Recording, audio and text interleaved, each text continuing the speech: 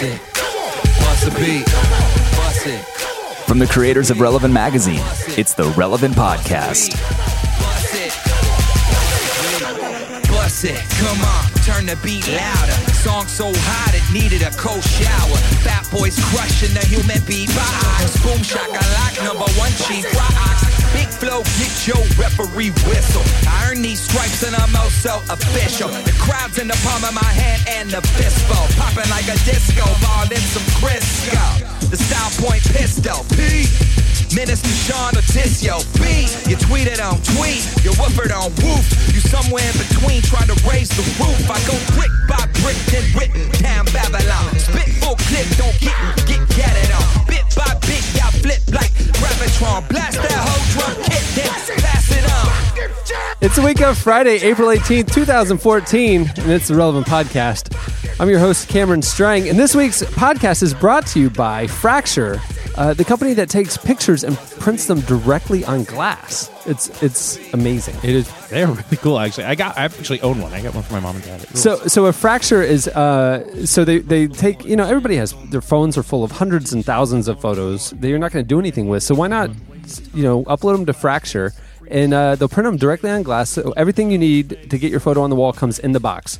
Prices start at just $12 for a small size. They have a variety of sizes to fit every wall. You just upload your own picture at fractureme.com.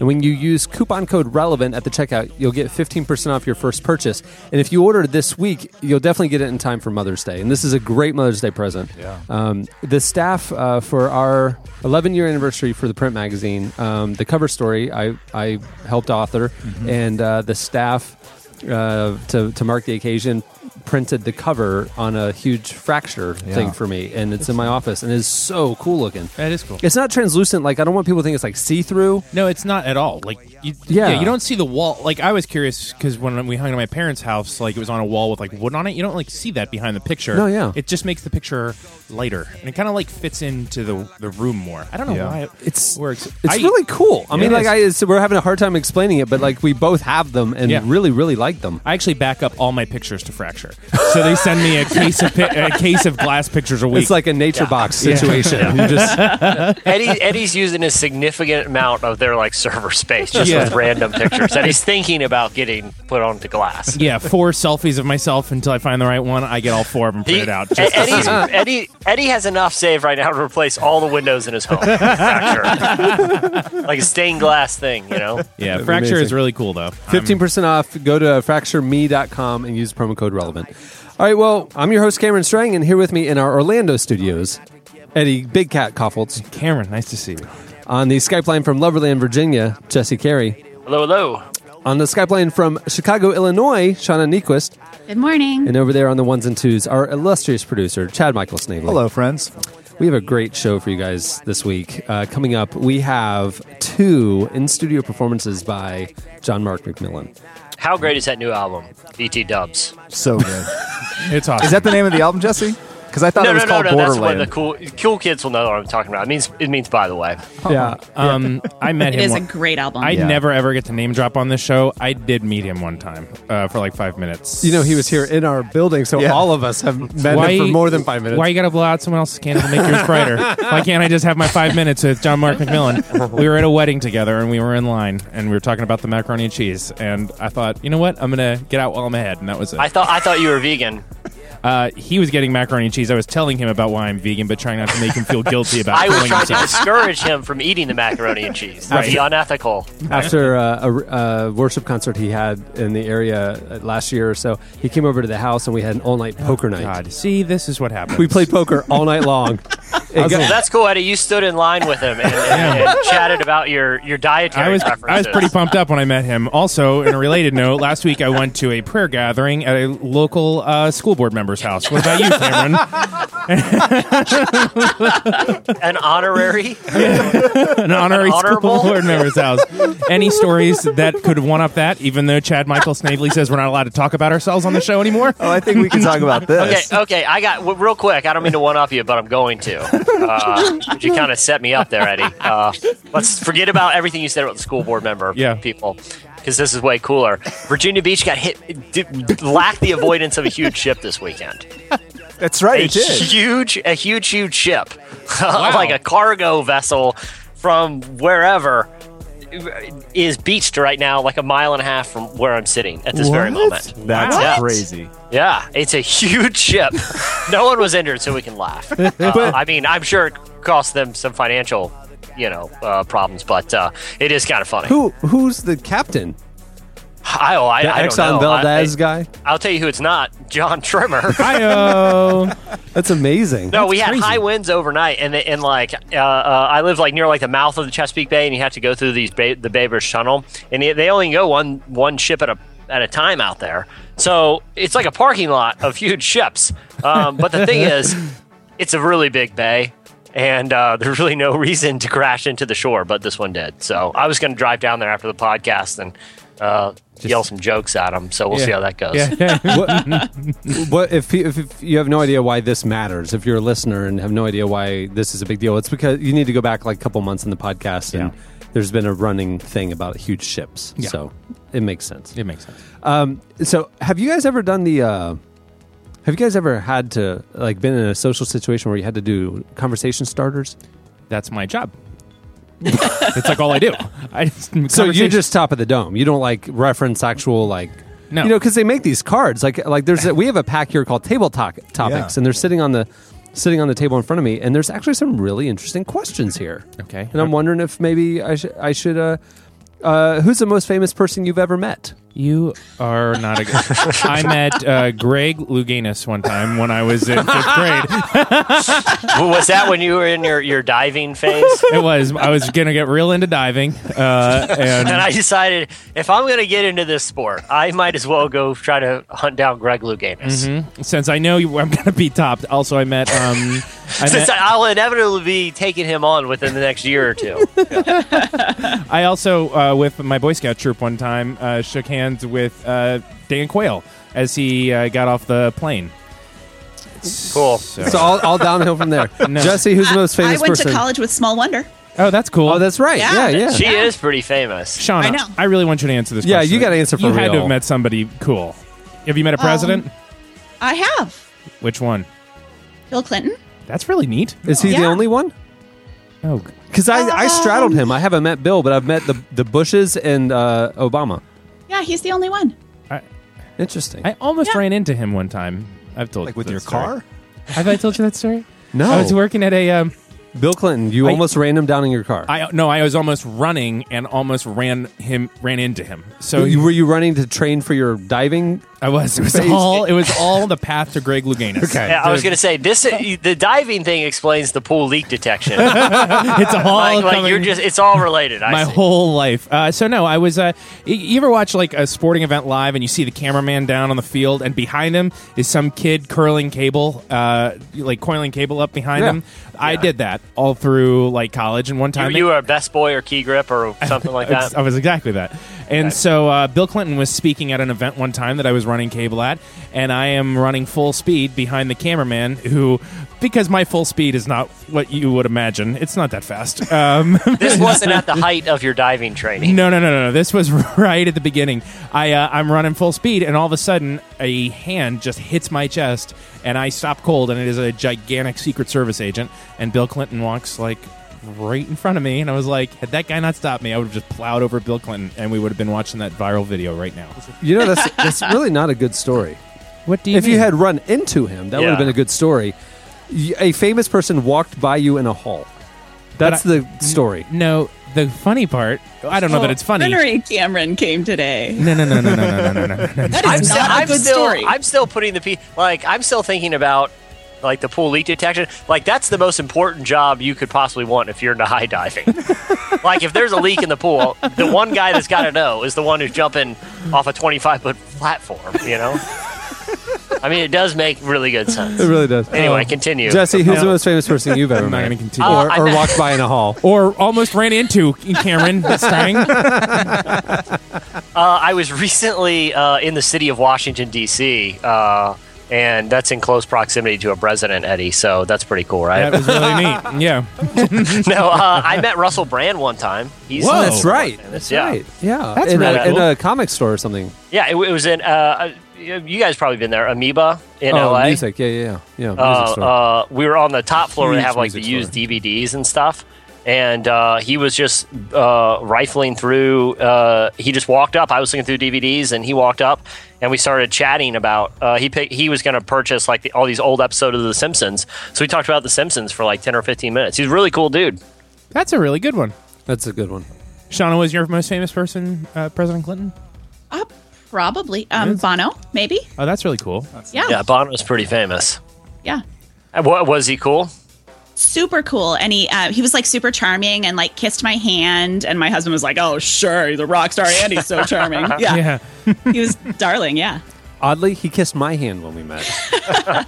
You know, the thing I probably wasn't true. going to mention about the Russell Brand thing, but I also got a hand kiss. All right, Cameron, who's the most famous person you've ever met? Okay.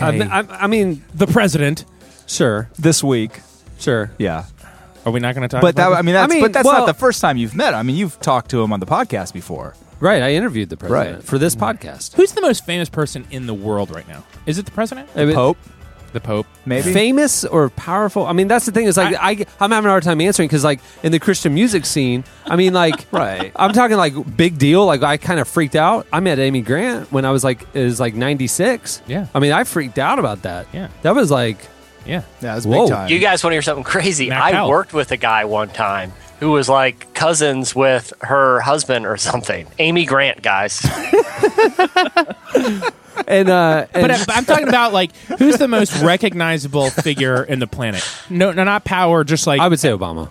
Obama. Or the so. Pope. Or the Pope. The Pope. I mean, Yeah. the Pope. I'm thinking, like, if you're in Africa, whose faces do you see painted on the side of a building? You would see Yeah. Obama's and you would see the Pope's. Okay, yes. Do you know who, this was a couple years ago, who the most famous athlete in the world was, like globally? Michael Jordan? No, it was John Cena, the wrestler. Oh, wow. What? What? Yeah, it's like professional wrestling in other parts of the world is like, this was probably like 2 or 3 years ago, is huge. And they're on T-shirts and all this crazy merchandise. And John Cena was the most recognizable athlete on the entire planet. I met the $1 Million Man Ted DiBiase one time. Hey, that's pretty cool. That's pretty cool. Yeah. Wow. Speaking of which, rest in peace, Ultimate Warrior. I know. Hard week Yeah, for that all was of sad. us. So I was into wrestling for about 3 months in 6th grade. Yeah. And and in those 3 months, I became a huge Ultimate Warrior fan. That He was dude like the ruled. only one that I loved. Oh, yeah. He ruled. Yeah. Jake the Snake? That guy was awesome. Yeah, that was same era. And $1 Million Man and Press the Hitman Hart Hart. Brothers. Hacksaw Jim Duggan. Hacksaw Jim Duggan. You want to hear something weird? I've met everybody we've named. You know why? Because where I grew You walk by them in a hall. Shut up. God, how do I murder you on the show? Somewhere. Shut up. I almost ran into him. He was a president. I don't freak out about meeting famous people. I freak out about meeting celebrity or athletes. Athletes are Yeah. the thing that like I turn into a 12-year-old kid, and I'll never not. Like Yeah. there will be a line for autographs, and it will be all 13-year-old boys and me. Like, still, it's sad. Do you know what the weird thing is? Like, because now we're all at the age where we're older than a lot of the athletes who we really admire and look up to. Yeah. Yeah, and that feels like now it's starting to be like creepy to me. You know, I'm aware of how many professional athletes are still older than me. Because, like, you know what I mean? Like, I know Yeah. the number. Right. And I'm watching them retire one by one. And I'm Yeah. going, pretty soon, I'm last man standing. And this is just weird. But because it feels weird to get like giddy over someone who was like 14 when you were in college, Yeah. you know? Because isn't there part of you that just deep down inside, you're like, you know what? If things just start to not work out at the church or irrelevant, maybe I'll just get back out there, start running. My high training. dive career. Yeah, maybe I'll jump back on the high dive. Maybe we'll just get back into it. I always think that when I go speak at a college campus, I still think of myself as like just very narrowly post college, you know, like I just finished this season of my life. Yeah. And then I get to the campus and I'm like, oh, these are baby people. Yeah. I'm Wow. 100. and these College are kids baby look like people. they're in middle school to me. Right. Totally. It's Yeah. crazy. Yeah. Yeah. Someone just asked me to speak at a retreat, and it's for like the college and post college at a group at our church. And he literally said to me, I mean, these girls, they love you, and they want to be like you in like 20 years. And I was like, hold the phone, 20 years? Yeah. You're like, well, actually. Unless they're in middle school, I'm so mad at you right now. Yeah. Okay, 20 so years. so I have more questions, but I will tell you about DC. This is a weird thing. It was a weird day because I've been to this White House prayer breakfast 3 or 4 times now. Yeah, me too. And it's it's amazing, right? And it's Right. amazing. It's so special, and never want to lose the fact that you're there and you're in the Roosevelt Room and it's crazy. But the awesome thing about the day was not going to the White House and being in a prayer breakfast. The awesome thing was I ran to Bob Goff there. Right. And I didn't know he was going to be there. He didn't know I was going to be there. And it was like, freaking yay, Bob Goff, yay! And sure enough, Let's right go. when it's over, Come Bob on. goes, hey, let's get in a cab. He's like, what are you doing now? I was like, nothing. What are you doing? And he's like, let's get in a cab and go, I don't know, do stuff. Yeah. And I'm like, yes, sir. Yeah. And we jumped in a cab and we spent the rest of the day together. And It's like meeting Peter Pan. Like, I'm telling you, let's like, go on an adventure. he is such somebody that I've admired, and he's a hero of mine. And like to be able to spend the day with somebody who's legitimately a hero of yours, and it's just like the two of you, and you're talking for hours, and it's like it was so impactful to me. When I got home, a friend of mine like texted me, was like, "So, how was your day?" Knowing where I was, and I was like, "Oh my god, Bob! I spent the whole day with Bob Goff." And then he goes, "Weren't you at the White House?" Like I didn't even mention it. I forgot because the whole day was like Bob. Right.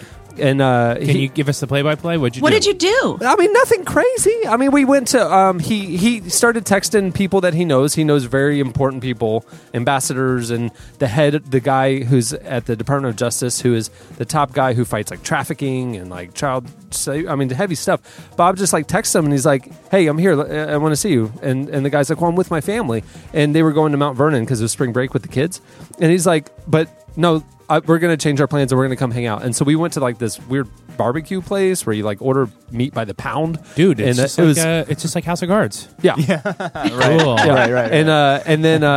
And so we did that, and then we went, and he was texting like ambassadors and people he knew, and we got a cab, and we just like had him for the afternoon. We had the cab, and so we would go to places. We'd go in. Bob would go in there, hug these very important people who are in the middle of meetings, talk for 30 seconds, and we would leave, and the cab's out waiting for us out front. We would go do other stuff. I mean, it was like the whole day was just stuff like that. But the craziest part was like I was asking him so many things that I've always wanted to ask him, and he was so like talking to me about the season of life that I'm in and about my son, and just to hear like things that he was doing. Like while we were at the White House, I put this on Instagram, but like while we were at the White House, he goes, "You need to leave something here." Oh yeah, that was cool. And I was like, "What?" He goes, "This is something I've done with my kids." Like he's like, they're gonna disappoint you when they get older. They're gonna upset you. They're gonna get into trouble. They're gonna do things. And he said, in those moments, as a parent, I just chose that rather than them being moments of correction and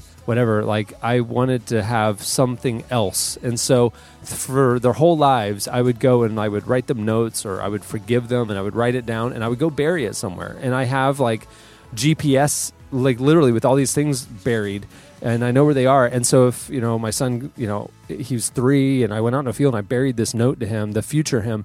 And so like when he's 14, he got into trouble.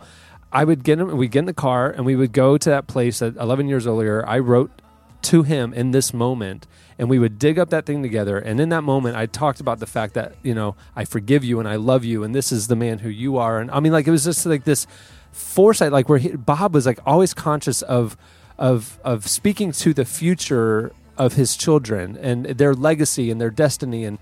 And he was like, and other things I'll do is like, if I find myself in a situation where I'm like in this crazy place and like whatever, I'll leave a memento behind, and I will come back one day with my child and get it and let them know that in that moment when I was with the president, I was thinking about you. Where do you hide something at the White House? Yeah. I was going to say, I please feel like tell that's me. a risky play. Right. Yeah, I was going to say, please tell me you hid a note in the White House that Cohen's going to have to retrieve, like on a 16th birthday. It was Sounds like a Nicolas Cage it's taped movie. to the Yeah. bottom of a folding chair. Yeah. I'll So- definitely go back and get that. Yeah, Cohen, there is a pound of meat with a note under it waiting for you somewhere in the White House. I had them Your mission. cellophane wrap my dessert. But he was like, just talking. I mean, really, he was just talking about the fact that like, let your kids know that they're always with you, and speak life affirming things over them, but proactively, like don't react in the moments, that life gives you. And so be intentional about it. And so it just gripped me. And so like I'm sitting there and the president was sitting 6 feet from me, in this prayer breakfast, and like there was a, my name card with the presidential seal on it at the table, and I just took it and I wrote a note to Cohen, and I wrote a note to Cohen that I'm going to give him in 10 years, or whenever, that it's like, I'm not going to share what I said, but I mean, just like this consciousness, like the thing that struck me and why this simple little thing moved me so much was like, when I was growing up, my dad was gone all the time for business. Like, he was always traveling. I mean, he was a great family, and, we have a great family and stuff. But, I mean, he's always gone. And as a kid, I always felt like I was not number 2, but like number 20, because whatever was out there was more important than me. And it's like, I'm not going to always be able to be with Cohen. I'm going to have to travel. I'm going to have to whatever. But to, like, make sure that he always knows that he's always with me, and he is absolutely my top priority. The fact that I'm sitting 6 feet from the president, but I'm writing a note to the person who's the most important person in the world to me, and I'll save that, and I date it, and like, he'll know, he'll know that his entire life his dad loves him. That just changes things. For me, it was so simple, but it was like junk like that all day. Bob is just like doling out these, like, telling these stories of things that he just does that's not in the book, and like, people don't know some of this stuff, and it was just so, that was my day. That was unbelievable. That's really cool. I think what's so fascinating about him is the stories that you hear about him, or the initial experiences, are so like present and spontaneous and silly, but then when you listen to him talk, there's a plan, like there's a strategy, like, I do this because it communicates love to this person. He has so much more of a really intentional, defined way of living than you sometimes observe. There's a plan for why he does everything, and I love that. The thing about, like, okay, in the lowest moment that your child's going to experience, or the time that they got bullied, or the time that, they got suspended, or the thing, whatever, like, in that moment is when you show them how they are loved and who they are. The thing that, like, for their whole life, this moment doesn't define you. This note or this thing, that defines you. You know what I mean? Yeah. Like, that is so, absolutely, he's taken the long view. Like, it's, everybody's like, oh, it's whimsy, and he's finding, it's strategic whimsy. It is absolutely intentional. And I mean, everything about his life is like that. Just things like we were talking about money, and we were talking about career, and we were talking about whatever, and he's just helping me figure things out for the next 10, 20 years of my life, And he was like, he just turned 55, which he said in that interview last week, and on the podcast, and I'm 38 now, and so he asked me, how old are you? I said 38. He goes, okay, you're a 3. I'm a 5. He's like, he's like aware of the fact that, like, you need to be pouring into 1s and 2s. And like, he has positioned his life to, as a 5, to pour into 3s and into 2s. I mean, like, he's just like, in each zone of life you're in, there's something that you can do for others that you couldn't before. Yeah. And you have to live your life intentionally. And so he talked about the fact that he doesn't have savings accounts and investment accounts and stuff like that. He invests his resources into generosity and into his family. And he said, like, for me, when I had investment accounts, it's like I would watch the stock market every day, and it was like, it just distracted me from living in the moment. And he said the most freeing thing was when I emptied those accounts. And by having those accounts empty, it keeps me hungry. Like, he's not lacking for anything, but I mean, like, he keeps him focused on, well, what is it that God's wanting me to engage in this season of my life, versus sitting on my accounts, and like little things like that are just like so formative, and he's so intentional about that. So everybody's like, oh, just spontaneously he cuts a check to so-and-so, and no, he does it for a bigger reason, and like both how it affects his life. He carries things around, like he had just, for the last few weeks or months, he had been carrying a bucket. He didn't on Monday, he didn't have it, but he'd been carrying a bucket, and he said he's very tactile. He needs like reminders. So like if you go to his house, there's a curio cabinet of like all these like moments, these mementos of moments from the family, and just minor things, but those tangible reminders like are so defining for him. And so he said he was in Africa, he was in Uganda or somewhere, and there was a child who had a little bucket, and it was like literally everything they owned or everything that was important to them was in that bucket. And it so struck him, he started carrying a bucket, and it was a reminder that no matter what situation he was in, like, what are you filling your bucket with? And so like he gave story after story of like moments he was in where he was feeling prideful, or he wasn't feeling prideful, but he, like, the bucket reminded him of like, what am I filling my bucket with right now in this meeting, whatever, well, pride and self-centeredness and things like that. And like, he carries things around to like continually keep himself humble and his heart aware of others and things like that. It's just amazing. Not to give away any personal information, but like Bob, when Sean and I were up at the lodge with their family last summer, he shared, because I'm fascinated with like, how did you become you? You're not normal, like this like completely outrageous love and generosity and kindness that you show selflessly and sacrificially to everybody you encounter. That is not normal. Like, what do you do when you have a bad day? How did you become like this? And he told the story of like he had a very hard family situation growing up and came from a very wounded place, and that he chose along the way, I could either repeat the patterns that I grew up with, or I could do a 180. And he decided that his family was going to be completely different than what he experienced himself. And I, at some level, there's probably I want to love others hoping that they'll love me back, probably at some level, maybe not.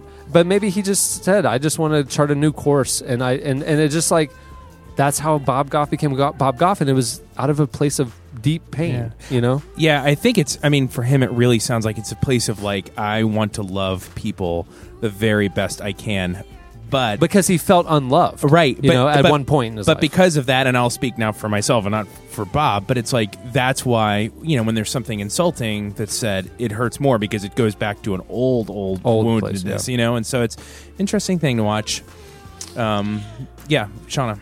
Well, and it's such an my husband is a musician and songwriter and worship leader, and he always says, you don't just find yourself on a stage with a microphone. You get up there because you need it on some level, and then God can use it, and it can be incredibly helpful for the church or for the whatever. But those of us who find ourselves with microphones or stages or voices or something like that, there is a particular psychology to that, I think, every time. And it's not wrong, but it's, very rarely do you find someone who has like an incredibly large voice in our culture who's like, I don't know, I just stumbled into it. It's not really important to me. There's something behind that. And that's okay.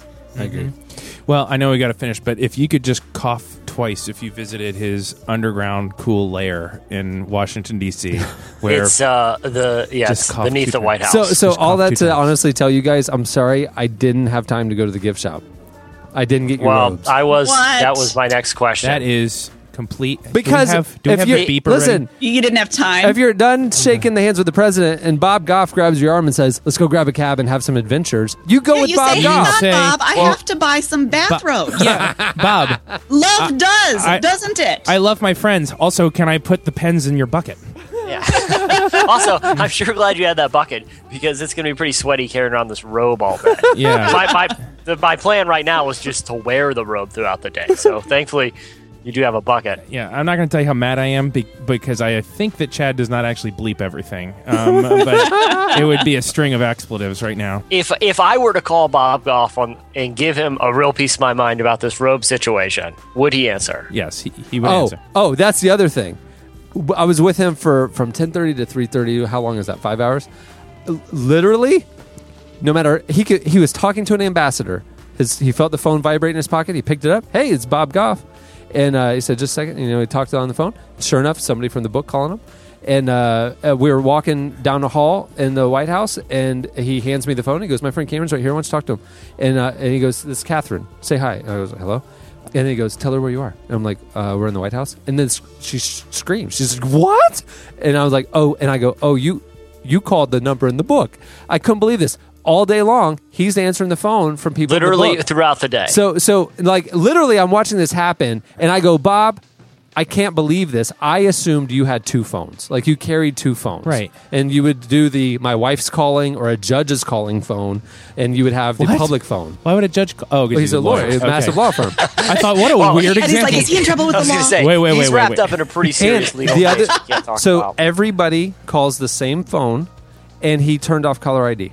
He doesn't want to know who's calling because he wants to. He turned off caller ID. He always wants to say, "Hi, this is Bob," and it could be his daughter in a had a car wreck, and it could be somebody from the book, and he always answers the phone. I adore him, but that's where he loses me. I hate talking on the phone, and the idea of not having caller ID is like a nightmare scenario for me. There are a lot of things I would love to do to be a more loving person, but I can vouch. I vetted it all day long. I was watching it, and I didn't see once where I was aware of the phone vibrating or ringing that he did not answer. Well, it. you must have had him in a good mood because he said on the interview last week that the only times he doesn't answer his phone is if he doesn't. He's having a bad day. Yeah, he's having a bad day and doesn't want to put that on the other person. He said so. You must have had him in a good mood. He was he just met the president. Well, that's true. Freaking Chad won't Okay, call. lightning round. We got to move on. Lightning round. One sentence answers. Who are your role models? Jesse, go. Who are your role models? Like just in life. Who are your role models? My dad. There you go. Shauna? Anne Lamott, Gwen Stefani, Chad? Barefoot Contessa. Gwen Stefani. Good 3. That's a really good 3. Chad? This is really difficult. I'm going to go Rick Warren and Bob Goff. For real. Do you have to know your role model, like personally? It's a role model. Define it however you will. Eddie? The only one I can think of is Wendell Berry. I mean, he's the only single. yeah. I'm trying to get more, but that's he's been the most inspiring person in my whole life. Okay, Really? lightning Does he round. have to be living? No. Oh, cool. Jesus. Next. Role model. Shoot. Chesterton. I've always everything about his career, his work ethic. There you go. His Okay. an extraordinary intellectual- appetite. Here you go. Lightning round. Yeah. When you were young, what did you want to be when you grew up? We know Eddie's high diver. Christian rapper. I had a notebook full of raps, man. Yeah. That was my dream. I wanted to be a musician. I thought I'd be in a rock band or something. I, at 8 years old, started Cameron Industries, and we were Put out newsletters. We were going to do publishing, retail, and theme parks. That was my company. You're a third of the way there. Yeah. The theme park- Two-thirds. You can buy a mug was that saying- says relevant. My Jesse? childhood dream, I think I said this before, was independent wealth. Just to be, hi, I'm Jesse Carey, independently wealthy. Thank you. Eddie? No, really, I wanted to be a rock star. Oh, yeah, that's true. Okay. All right, lightning round. What makes you laugh the hardest? I wanted to be a writer. Oh, sorry. Oh, did you? I did, totally. for you, a Shauna. novelist, though. And I still would like to be a novelist. Yeah. Oh, do you know your first fiction work? I kind of do. And I'm really excited about it. But I think I have to wait till I'm a lot older. I don't think I have the Shauna. necessary gravitas. I came Yes, up, you do. I was laying in bed last week, and for some reason, an idea for a fictional book hit me, or a movie. Is it about a young 30-something publisher? Who befriends Bob Cameron Goff one day in Industries. D.C. And so here's Shauna, mine. you should start writing. On his Keep 16th writing it. birthday, a boy gets a letter from his father. Wait for it. That's hidden in the White House. I don't It's understand. gonna be good. It's a Nicolas Cage movie. Yeah. I don't understand, and we don't have to get into this, why it's better to go get a note that your dad left in the middle of a field in Iowa versus him just giving it to you and saying, hey, I saved this for 10 It years. was like the journey of it. Like you're going out there together. You're alone. You dig it I'm up da- together. I'm down. I feel Keep like going. kids are going to grow up in like a Cameron Crowe. driving they're going to out go on like there. a Cameron Crowe adventure at some point. I just have a friend who I have a friend who's the oldest of 5 brothers. He is 4 other brothers, and his dad just went down Route 66 together, one car, and just have done. I'm like, that is the coolest thing. So I told Awesome. Bob, I was like, hey, I just got my after being at the lodge, I got my motorcycle license. I'm gonna do this. And he goes, oh man, that's so cool. Yeah, I had him and Adam when his son was 15, so it was a few years ago, and a couple of his other sons. They all got motorcycles in Mexico and drove up to Seattle. the coolest. I'm like, So fun. you suck. Yeah, That's not. It's a good one up. Yeah. yeah. I got a motorcycle license at a Saturday morning course. Yeah. He's like, I drove Well, from he's like, what are you Mexico gonna to do? Seattle. He's like, what are you gonna do with that? And I was like, well, yeah, I'm gonna, get a bike. And he's like, cool, because what I did when, I was like, dang it. I'm going to legally drive my Vespa to work now. All right, next question. Here we go. What makes you laugh the hardest? What makes you laugh the hardest? Incredibly awkward things. Like when someone is like almost running into Bill Clinton. Yeah, or like finding a single child shoe in your attic. No, not terrifying. Like if someone's on, like this is bad. It's probably indicative of something wrong with me. But like if someone like is on stage and is bombing and it's not like on purpose and it's just Really? How about the guy? Oh my God. Wait, so you that's like Michael internal Scott? laughter. I'll throw up crying. I'll cry so Oh my hard. gosh. And, like, I would mute The Office when they got into those scenes with Michael Scott. I can't handle that. Yeah, Oh, when I those are the listen best. when I listen back to Shauna telling the story of her throwing candy and it not working, I was like heaving because I just imagined them like mad at her and she's kind of sweating and it's not working and she's like that whole. I love uncomfortable comedy. There you go. Okay, what makes you laugh the hardest? I would like to say something really high-minded, but I'm going to be dead honest. When I watch a video of someone like falling or like attempting, like mostly like when someone's attempting to do something that's going to be really funny, and then they fall in the process, and they're hurt but not really hurt, I always laugh at that. Always. Like I'd love to say, some high-minded comedian or reading like rich satire or something, but I'm not going to lie. America's Funniest Home Videos gets me laughing every time. You and Brienne, holy smoke, she will And cry. my husband Aaron, Yeah. he will watch people falling down all day long. It's his favorite. Yeah. Or like watching people walk into a glass door that they don't know is there. That is funny, especially if they're carrying a beverage that gets crushed. Oh, Oh my gosh. it's literally the best thing in the world. Maya was a sucker for the wedding ones where people would fall at weddings. That's the They're always like worst. right next to a pool and a bridesmaid Yeah. falls Or in. they're Absolutely. doing the full photo shoot on like the dock and the dock collapses Yeah. and stuff. My Totally. favorite ones are the ones that sort of happen in slow motion, like they're all standing like on a canoe or something, and it starts rocking. Like the look on their face when they know it's going to happen. There's nothing better. Chad, what about you? Probably anything related to Will Ferrell. He just makes me laugh. Yeah. It Yeah. doesn't matter. I mean, a movie, him on a late night television show. I just think he's absolutely hilarious. Shauna? I like little kid stuff. I like funny little kids. The first thing I thought of is, Will Ferrell. My son Mac does the Will Ferrell tight pants dance Love all it. the way through That's with all the unbelievable. words. So good. And That's unbelievable. It destroys me. That is awesome. That is pretty great. All right, what's the... What about you, Camtastic? I was trying to think, like, I'm not somebody who, like, watches television and, like, laughs out loud. I think that's weird. Yeah. So, like... Like your Sure, windows that's- down and your neighbors hear you just belly laughing. yeah. I was playing it back. The thing that I laugh hardest about is this podcast. Like, when I laugh the hardest, it's in this room. Oh, that's good. I do laugh pretty hard on this show too. I do But I too, mean, like, yeah. I've lost my breath. I was laughing so hard at some run Jesse got on, So anyway, this last one, then we'll move on. What's the hardest thing you've ever done? One sentence, go. I'd say love too much.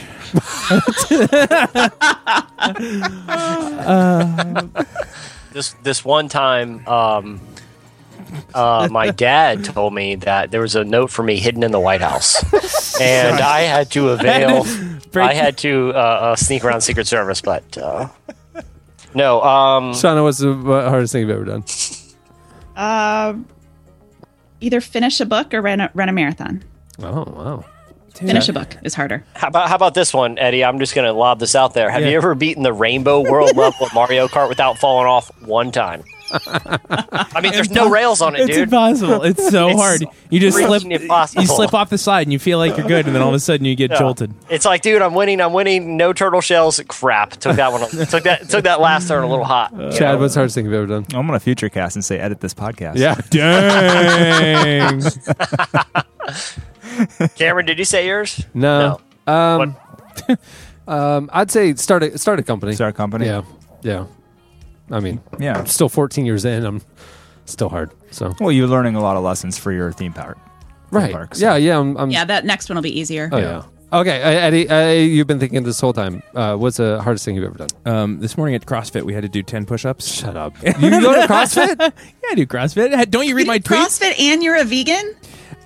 This body is a temple, Shauna. So yeah, I do. Those are like the two most like things that people like to talk about the most of anything. Right. That's the thing that's so confusing about you. Is you don't talk about either of those. Yeah, it's like the joke. How do you know somebody's a vegan? Right. Just wait don't worry. 2 minutes. I'll tell you. Yeah. I've known this since before. Like, I think my main aversion to veganism and CrossFit was like, oh god, now I got to tweet about it all day. Like, oh gosh, I killed the WOD this morning. I totally RX'd out on it and blah blah blah. Don't follow. Yeah, burpees, blah blah blah, shipping pull-ups, Reebok, blah blah, paleo. Deadlift, blah blah. The worst thing that ever happened to my Instagram feed is when Carlos Whitaker got a GoPro camera, and everything he posts is time lapse stuff of him on jumping on boxes and stuff. Yeah, I post about it, but mostly just self-deprecating jokes, like at 7 a.m. as I'm driving home and just threw up. So Yeah. It's pretty hard. The only times I've done CrossFit involved me throwing up. So it is literally the hardest thing. It's crazy. I don't like to be yelled at a pretty deep level, like ever. So I feel like it's not really my thing. No. My guy is actually an addictions counselor by day. He does CrossFit. He teaches CrossFit. And he's just like this super cool, quiet guy that is really nice. And every once in a while, he'll see me struggling, and he'll come up and he'll just be like, Eddie, I need you to go beast mode. And I'm like, yes, that totally worked. See, I just get angry and like, bro, that doesn't work with me. Seriously, do not say one other word to me right now, or I'm going to throw that's how this I get. I'm a box. little bit like, really, you're the boss of me? You own me? I can walk away right now. And they're like, I'm paying okay. you. You don't tell me what to do. I get like belligerent. I get So that wait a way minute, with you're our- telling me the jump rope's got to go under my feet twice in one jump, and you're going to yell at me when I don't do it? No Dude, thanks, Jack. I'm out of here. Those double unders are no joke. That is really hard I to do. whip my shins 4 times. You say one word to me and see what happens, pal. I'm that way with our printer. I mean, like, I really am. I'm like, they get all like, oh, Hey, wait, hey, just for context here, you're not talking about a physical printer. You're talking about the company that is paid to print the magazine. yeah. We give them hundreds of thousands of dollars. They do our magazine, and they get all like, you have to have your column in by Friday at 2, and I'm like, I'm paying you. I'm hiring you to. You don't tell me. You can't I'm right in the handle middle the of a truth. workout right now. I've already got one. I already had this dude in my ear. Did you order the code red? I'm hiring you. I will give you my file, and then I will pay you to do stuff with it. You don't tell me. You should just print in house. You should just get like 100 little printers in here or something and just staple it all together. Hey, I think clearly we should do How a group hard field could trip it to be? CrossFit and just see what happens one time. I really would love to do all of you guys at And CrossFit. he has a shut lovely down. workout, and the other 3 of us end up in jail. I would shut down halfway through and just stare him down. You stop yelling at me. I threw up and cried the first time. Like, I would be like- it was real throw up and real tears. It was awful. I'd look at right at the trainer like I'd be like, hey man, is this the honor system, like sets and reps or whatever? Yeah, okay, I'm done. Cool. Yeah, I did. New record. I did Right 10 on the sets. board. Cool, man. See you tomorrow. Right. And then you post some time lapse GoPro thing of somebody jumping on boxes. Yeah, I'm just eating a bunch of egg whites tonight, so it's all good. I'll see you tomorrow. I'm gonna use my food scale and measure out some almonds. I'm all good. See you, beast. I actually went to a party on Saturday night, and my trainer was there. And at a certain point, she was passing out cake, and and I was looking at her like, "Is this a trick? Are you handing me cake? This is going to backfire on me. What's happening right now?" This is a test. Yeah, You're I was like, everywhere. no, thank you. Wait, yeah, I want some later, but not when she's looking. Right. Just leave a piece, and I'll come back with my kids in 10 years. There's a delicious piece of cake hidden in the White House.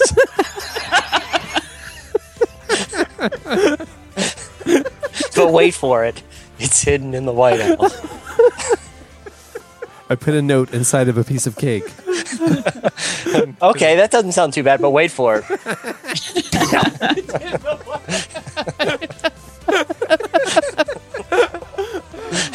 I'll give you a clue, and you just hand him a picture of the White House and point to it. Well, I was trying to tell Cohen, who's 4, I was trying to tell him like where I was going on my trip, and he didn't understand the White House. And I had money, and I was like, I'm going to the picture on the $10, and he flipped it over, and I said, "This is where the president lives and stuff." And he goes, "Is that the president?" And it was Andrew Jackson. I was like, Kinda. yeah, well, it's tough to explain, but he lived there, sure. Yeah, he lived.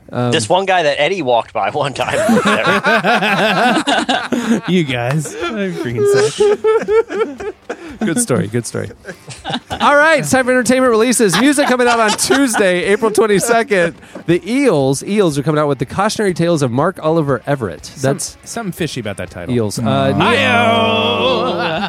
Why else do we pick Eels. these? Got it. Yeah. They're not really fish, I don't think. I don't know. Dude, this week on Naked and Afraid, they were having to go down the river and monitor lizards that were 4 feet long. Were chasing after them in the water, and they were like holding onto a log, and they were up to their neck, and the monitor lizards were coming, and then there were eels.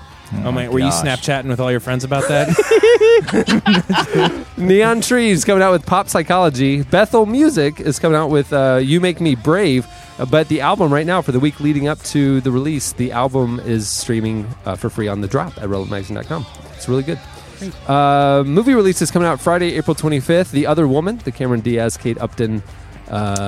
Nope, not watching that. Probably not. Next. That's Japan, right? Yeah. Yeah. The Quiet Ones is also coming out, and Lock. That's the Tom Not Hardy much. one. Yeah, not much.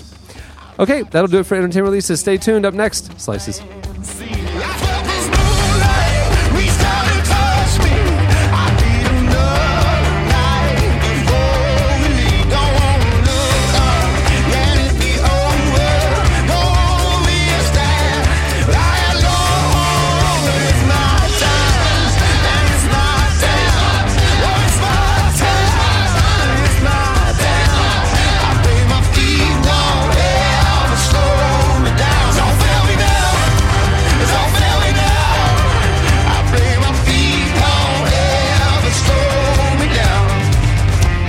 You're listening to Need to Breathe. The song is Feet Don't Fail Me Now. It's from their new album, Rivers in the Wasteland, which is streaming right now on The Drop. And it's really great, by the way. Yeah, I love it. I super love it. And I like this song in particular.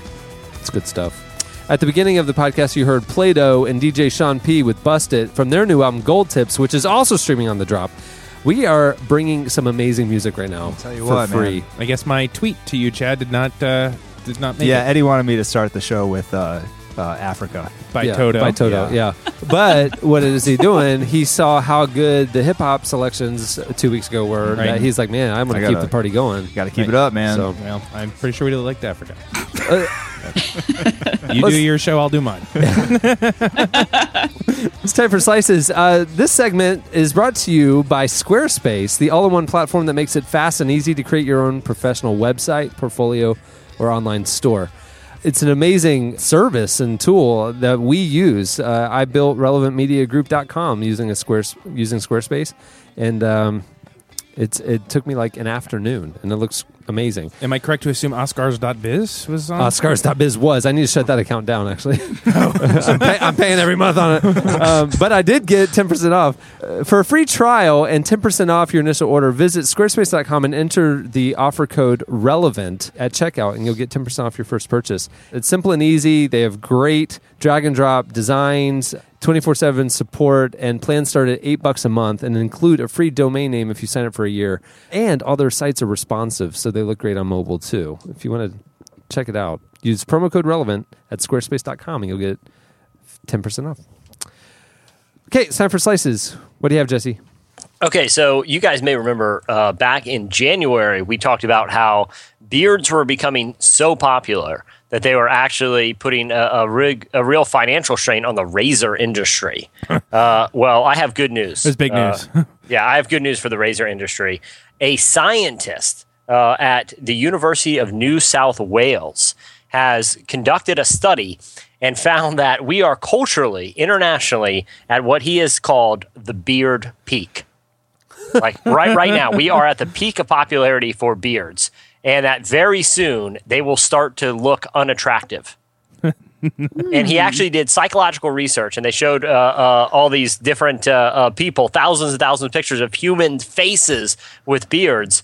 And he found that basically the more you encounter them, the less and less appealing and attractive they are. And he says that by his calculations, the beard will be out of style within the next few years, and the clean-shaven face will actually be more appealing for dudes and just more attractive in general. Well, okay, I don't know, because I mean I agree about the beard trend, but there was a post go around Facebook this week of 5 scientifically proven things that guys can do to be more attractive. Scientifically proven. Give them to me. And By the way, a quick ASAP aside that. here. I love the scientists who spend their time studying this stuff. I'm not going to remember all 5, but one was wear red. Okay. Whoops. Yeah, 2. Really? Yeah, big muscles. Oh, The crap. female, and 3, be a little sweaty. Like apparently there's a pheromone in sweat that, got that. that is Okay. attractive. If you say- if you say grow a Okay. beard, I'm going to say James Harden No, did this study. but here's what they did regarding facial hair. That scientifically proven, females are more attracted to men who have stubble, like good thick stubble, not beard, not clean shaven, but stubble, Right in between, huh? because it shows masculinity and and restraint, maybe, because Maybe, you I don't don't just know. have a crazy beard. Yeah, I don't know, but stubble. So I think that's going to be the swing. I think it'll Wait, go. what's the 5th one? I don't remember. I pray to God that it is male pattern I also baldness. pray to God. And here, a little curveball. Yeah. No pattern ball.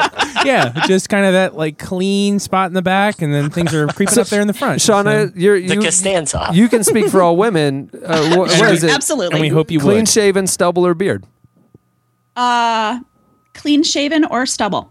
Interesting. Oh, Yeah. weird. I don't have strong anti-beard feelings, but it's not my like favorite. It's not like, ooh, a beard. Yeah. Here's my I problem. don't think it's like a strong positive. Yeah, I understand. But like you guys drive me crazy because you both would look good. You look good with beards, but then you I can can't shave. grow a beard. I can't grow a beard. What are you talking about? You I got can't- like a little mini beard going right there. This is like 4 months of growth. Jesse grew a beard You're during just the looking show. at whispers right now. Growing a beard, Cameron?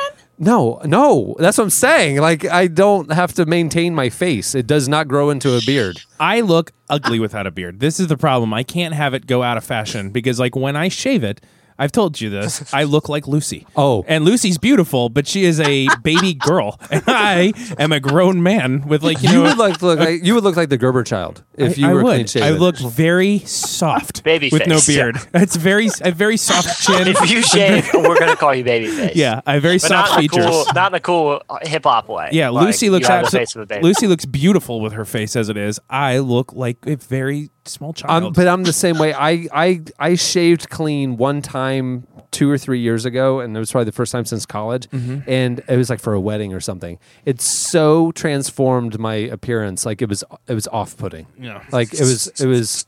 I looked young and ugly. I needed something. I needed like definition. You need to have that contrast. Yes. You know. Yeah. How did we get off on this, Jesse? What was I your thing? literally have no Oh, idea what's beard. happening. The beard was industry. I was informing the readers of science. I'm a science nerd, and according to science, beards are going to be pretty lame soon. So, All right. What do you have, Eddie? This story is I'm going to file this under things that I will dream about for the rest of my life and hope that they happen. A gentleman Okay. named Brian Donaldson, who you may or may not have heard of, started tweeting in 2011. And Jesse, Twitter is like an online social platform that people use to connect with and talk back and forth. I gotcha. Cool. So Are they real? Are there a lot of smart Alex on there? yep. And so it was a way for this guy, Brian, to have an outlet for his jokes. Jokes that didn't quite have a place in maybe his job, which was working at an insurance company in Bloomington, Illinois. So this guy, Brian, has been tweeting. And he had, I've since read his tweets, and they're incredible. So just this guy being funny eventually got him 40,000 followers on Twitter and quite a following because he's just really, really hilarious. One of the followers was a gentleman named Alex Baze, or Baze, B-A-Z-E. How would you say that? B-A-Z, Baze. Alex Baze. As long as we all agree, that's how we're going to do it. I would say Bazai, but go ahead. Alex Bazai started following him and caught his eye. What's so significant about Alex? Alex is the producer for Late Night with Seth Meyers. And so Bazai decided to, when he was getting the writing pool together, he decided to bring in some of his favorite Twitter users as candidates. So he called Donaldson. He called this guy for an interview without realizing that that Brian Donaldson had absolutely zero entertainment industry connection. He didn't have an agent. He didn't have anything. So when he called the guy, he just got the guy. And Brian was like, hey. I was like, and then explained it to him. And Did he try to sell him insurance at first? Yeah, I'm sure he did. So he had no connection to the comedy world, no connection to anything, and flew him out to New York for an interview. and this guy is a writer now on Late Night with Seth Meyers. And he said he was pretty shocked because he looks just kind of like a farm boy. Like he's a tall guy, broad shoulders, and he looks scientifically that's very attractive. He was wearing red. Extremely muscular. He was kind of sweaty. He had stubble and male pattern baldness. Jesse, see, that's why you're so funny. That was so fast. So anyhow, he pounded his fist. Jesse, you frustrate Eddie when you beat him to a punchline. It makes me so mad, which you do every single time. So anyhow, basically this guy was a hilarious Twitterer, and he got a job as a writer on Late Night with Seth Meyers, and so he's moving his family out right now. Like his daughter will join him on the East Coast, and do you know how he told his daughter? No. He wrote a note and he hid it at the White House. All she knows is that the family moved out. They don't know where she is. There's just a picture of the White House in the lawn. She's got to figure out the rest. She's 11. She had to get a ticket to the Easter egg hunt. It's in one of the eggs. Hopefully she got that one and the dog didn't get it. What's that dog's name? I just love this because I think it just inspires. I think it inspires people that try to be funnier on Twitter. And how cool would that be? And you get a job. I would funny. I don't know. I mean, that's how. Didn't Tyler? I mean, you said you. I hired Tyler Huckabee as our managing editor because of his Twitter feed. Absolutely. Which is hilarious and odd. It's so great. But he's really funny. Totally. He was a writer for us. He did some freelance and stuff. And the opportunity, our managing editor position came open. And I sat down with Roxy, who was our editorial director at the time. And I just said, like, I just feel like we already know the person who's the right fit. Like they're already writing or whatever. It's like, what writers like have stood out? And she goes, well, there's a couple, but there's this one guy, Tyler Huckabee, that, I'm a big fan of what he does. And so while we're talking, I pull up Twitter on my phone and I look for him, find him, and I'm reading his Twitter feed as she and I are talking, and I'm cracking up. Yeah. And I just thought, okay, come do this for us. Yeah. And I'm sold. Way before I knew you or anybody, I was following Tyler, and he was killing me. Yeah. He is a super funny guy. And so and it's just sharp. And that works. That skill works on everything we do. Yep. Front matter in the magazine, sharp. The website headlines. Yeah, he sharp. writes the headlines for like 201. I don't even try anymore. And just the way he puts. He's so brilliant. It's really cool to watch him work. His Twitter feed. I mean, it was like hiring him was a formality. Yeah, it was like I was sold. Just come do this for us. Yeah. Well, I read, I think, one of the same articles, Eddie, that you're referencing. And one of the things that they said that was interesting is at this point, when you can look back at 2 or 3 years of someone's Twitter feed, you're seeing a lot more of their jokes than you would if you had even a video of them doing stand-up. Huh. Like, it's an interesting thing where someone's kind of entire body of work is available in that venue. That's funny. So it doesn't matter that he's never done stand-up. It doesn't matter that he doesn't have a YouTube channel. You can see his track record, which I think is fascinating now. Yeah, and this guy was prolific. They said that, I think I read somewhere, that at some points he would tweet as many as 40 jokes a day, and they would kill. 40? 40. What's his Twitter name? It is the Nardvark, Nardvark. I bought a gun to protect my family from prowlers, and so far there are 17 holes in the ice maker in my fridge. Love it. Does he have any better ones? Shut up. Really? It's Late Night with Seth Meyers, huh? Well, if you watched it, you get it. They have low standards. Recipe trick. In a pinch, you can substitute Nutella for friends or happiness. That's good. That's good. But that's kind of the upside of social media and YouTube, and how many like musicians and people have gotten discovered because like they just create good content. It's kind of fun to think like we're really crowdsourcing the planet, and if you can just be consistently good at your craft and put it somewhere, someone will find you. My Twitter feed is primarily 3 things. One is sports people, primarily the sports that I like, and then people I know or people who are related to our world. And then the third thing is like all these Twitter comedians, like not actual comedians, just people who have these hilarious Twitter accounts. Yep, like it might all day long, just a stream of funny jokes. Yep, it's good stuff. All right, what do you have, Shauna? Okay, so there's just a prototype at this point. It doesn't actually, like, you can't buy it, but it's a machine called the McMillan. And essentially, it's like, imagine a 35 millimeter camera, except it captures scent. So you get this machine and you bring it to your house and you take some object that smells like something, particular, reminds you of something. And you put it inside this machine and then you send off the results and they send you essentially like a bottle of perfume of that smell. And the idea is that we live in such a visual world and we've done such a good job of capturing meaningful visual images, but we haven't yet captured like scent and memory images. So you could have a scent of a great vacation you went on, or a meal, or your grandma's house, or something that's meaningful to you. And so that's my question, is if you could bottle up one scent connected to one memory, what would it be? Well, I don't know that I'd want to wear this scent. No, and that's the thing. You don't have to wear it. It's just like to have it I think it's sort of like the way you would have a framed picture on your desk. It's not like you want to wear it on the t-shirt necessarily, but you could open that little vial and smell it and be recalled back to this place or time or experience. Isn't that kind of interesting? I know what mine would be. Okay. When we went to visit Eve in the care center in Ethiopia, it's this very sweet care center, and all the people are really nice, and it smells sweet like little babies, and but they would walk around in the middle of the day. They would do coffee for everyone, and they kind of like roast the coffee beans as the first part of like the whole coffee ritual, and they would bring around this like smoker into all the rooms and like have all the babies smell the coffee, and like that smell of like the coffee and the babies and stuff was the greatest smell. It was incredible. That. I can't explain it because you're thinking like, oh, it smells like coffee. It doesn't. It's like roasted coffee smoke. Yeah, like coffee smoke, but also like smoke. babies. Everybody I don't know how it all baby makes coffee smoke. Everybody knows what that is. So just, I got go buy Eddie. that. Just go buy that. It's woods. So at Christmas, we're all going to get Eddie a vial of baby coffee smoke smell. Yeah. I like it. Perfectly It normal. sounds creepy when you just say the name, but the story is actually very baby coffee smoke. I'll talk to Tyler. He'll figure out a cool way to say it. I love that though. It's connected to a really visceral, really meaningful memory. Oh man, I like completely. it. I can't think of any positive smells. There's negative smells. Like locker rooms and No, not garbage locker rooms and per stuff. se, although I can still recall my Christian high school locker room smell. It was awful. Like it was just old. And, Smells like but like smells like repression. You know when you like walk into like a Fazoli's or an older like a quick eat place that's like an older building, it smells like old people.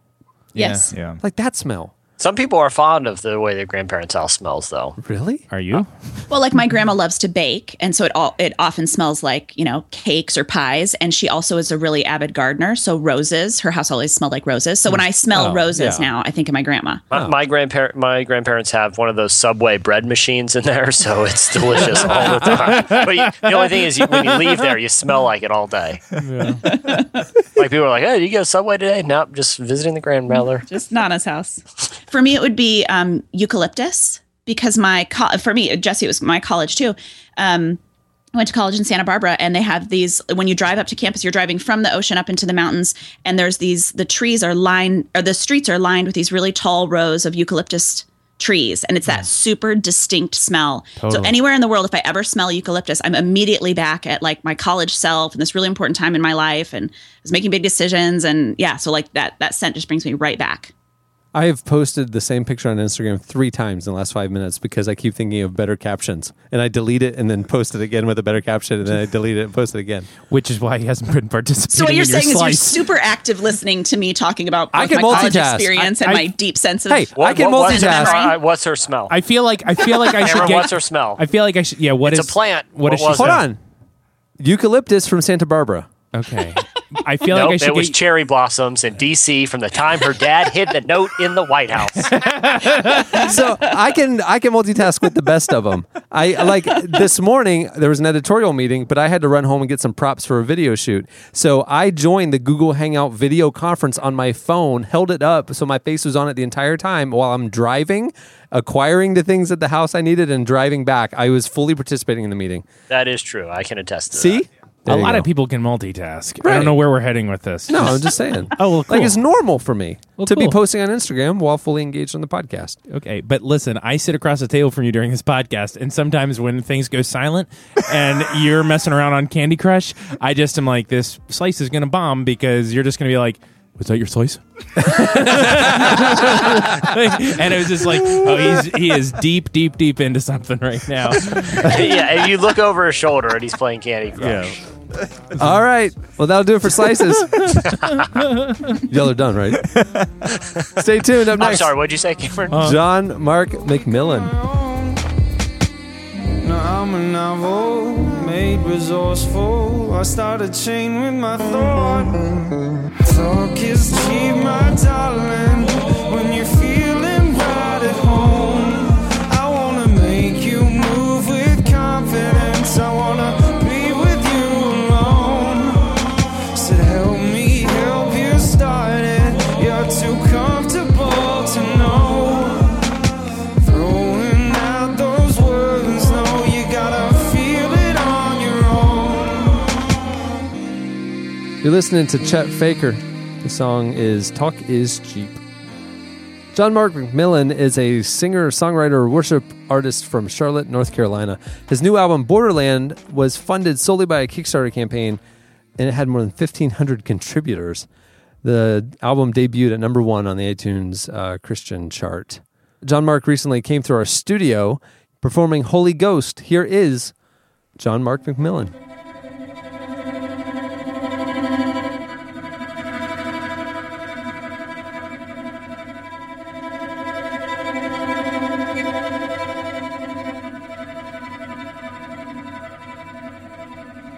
Who are we? Sometimes I wonder. Mercenaries or lovers on this side of the thunder. It can be awful hard to know. Sell our love for the paycheck. Spend the night on the freight deck for all the dues that we collect. Our hearts can be overdrawn. We're dead in the water, like lamb to the slaughter. If the wind doesn't sing her song, and I'm speaking in tongues, 'cause I need a Holy Ghost.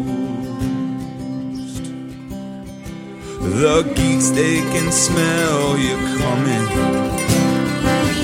even out in the cold. They'll wait you out, yeah, they'll grind you down, but they're gonna get what they're owed. And I know the red thread unravels. I know you're blue and you're black, but there's still time if you don't mind the way that the odds are stacked. We're dead in the water, like lamb to the slaughter. If the wind doesn't sing her a song, and I'm speaking in tongues, 'cause I need a Holy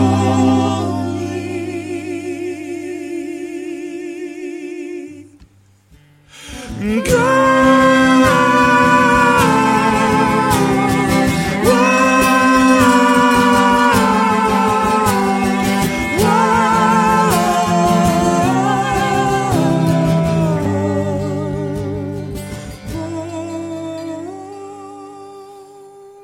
That was John Mark McMillan.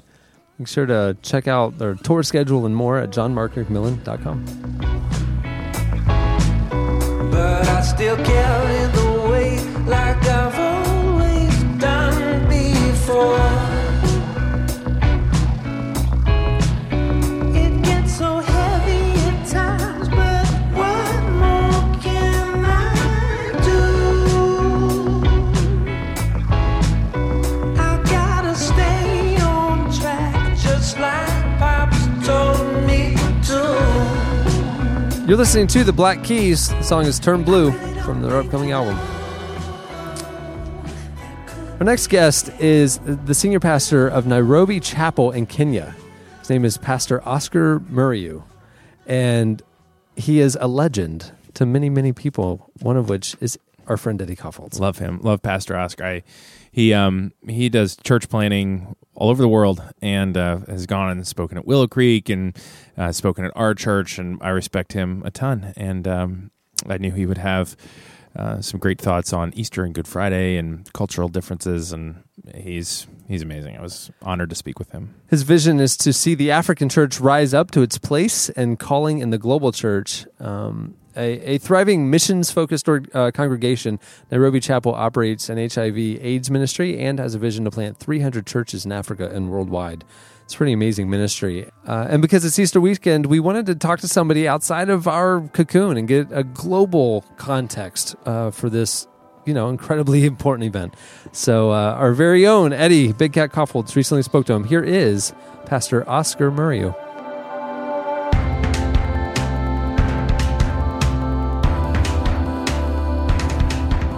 We are listening to this and having this conversation in the midst of Holy Week. We're reading the same book. It's the same story. It's the same core fundamental idea, the death and resurrection of Christ for the sake of God's children. Tell me how that is indigenized for African ears and eyes and hearts.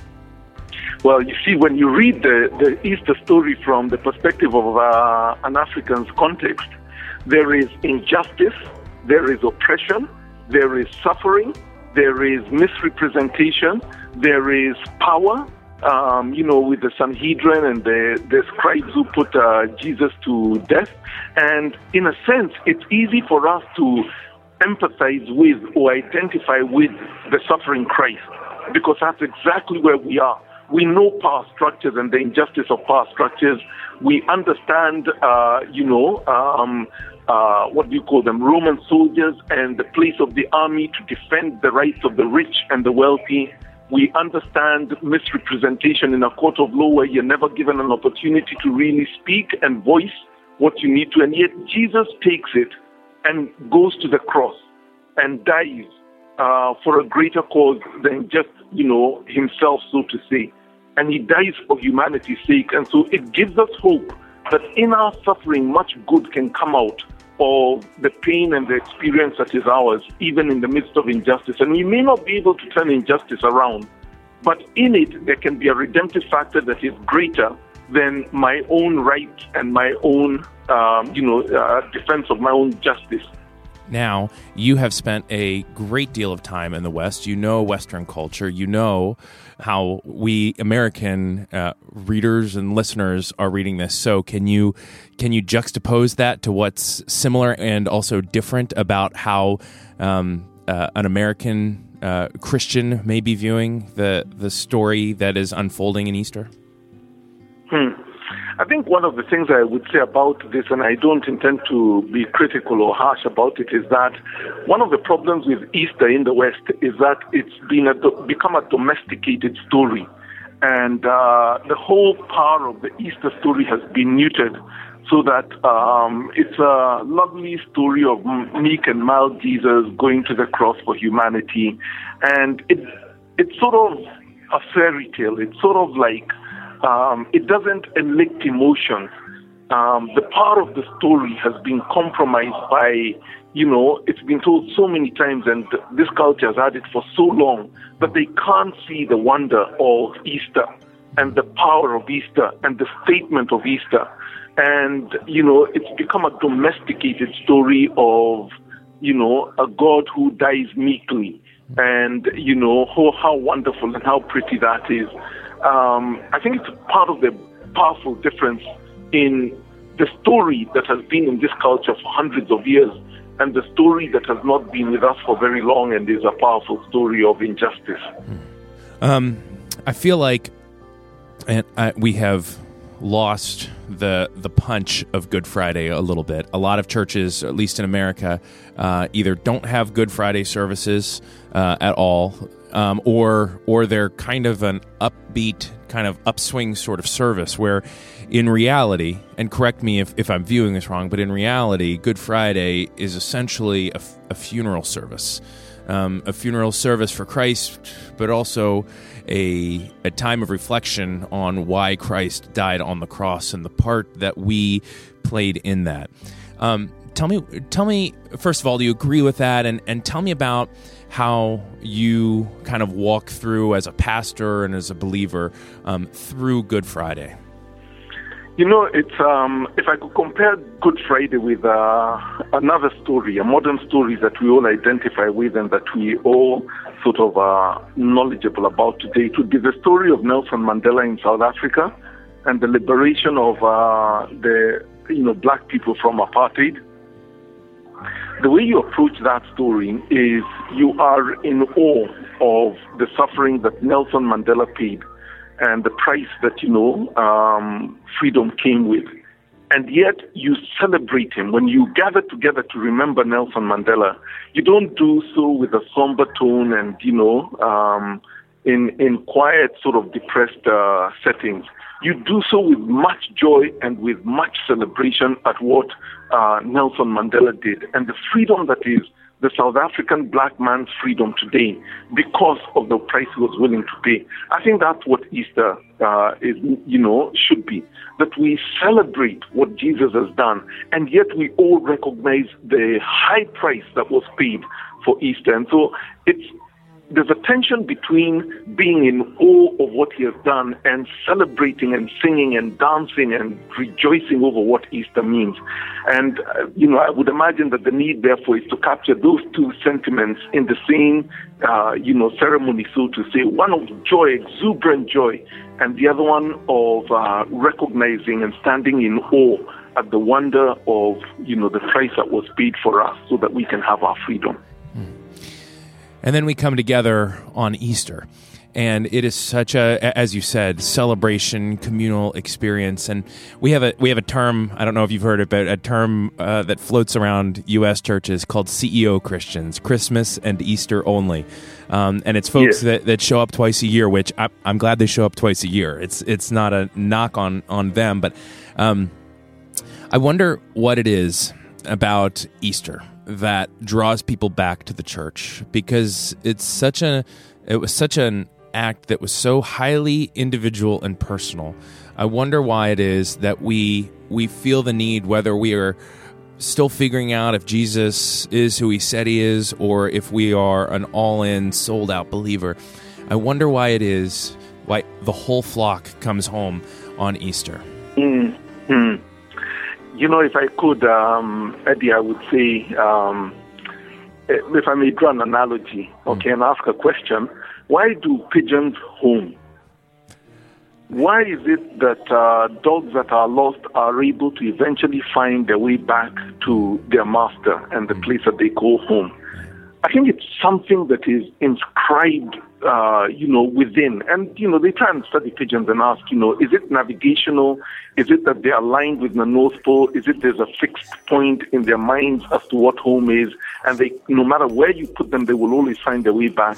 I think this is man, that there is a part of us that is homed in on a God who loved us and created us. And no matter how far we drift away from, somehow there are those moments in life where there is a pang, a desire to go back home.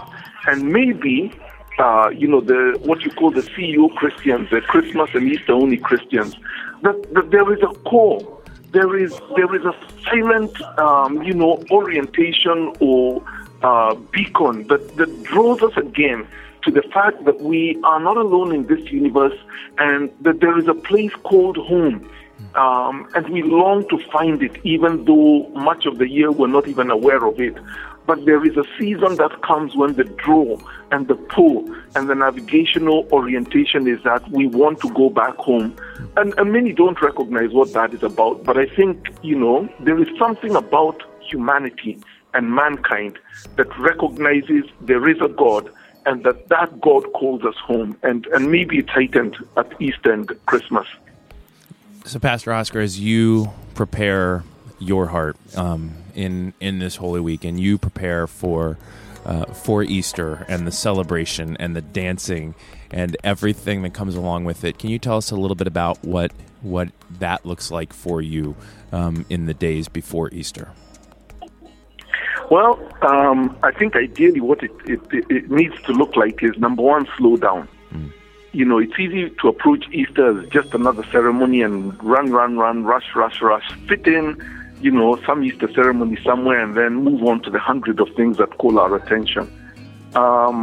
I think rightfully there is a need to slow down and to reflect on the Easter story again, and to ask the important questions of how does this story impact my life and what needs to change even about where I am presently to take into account this story and to be true to this story.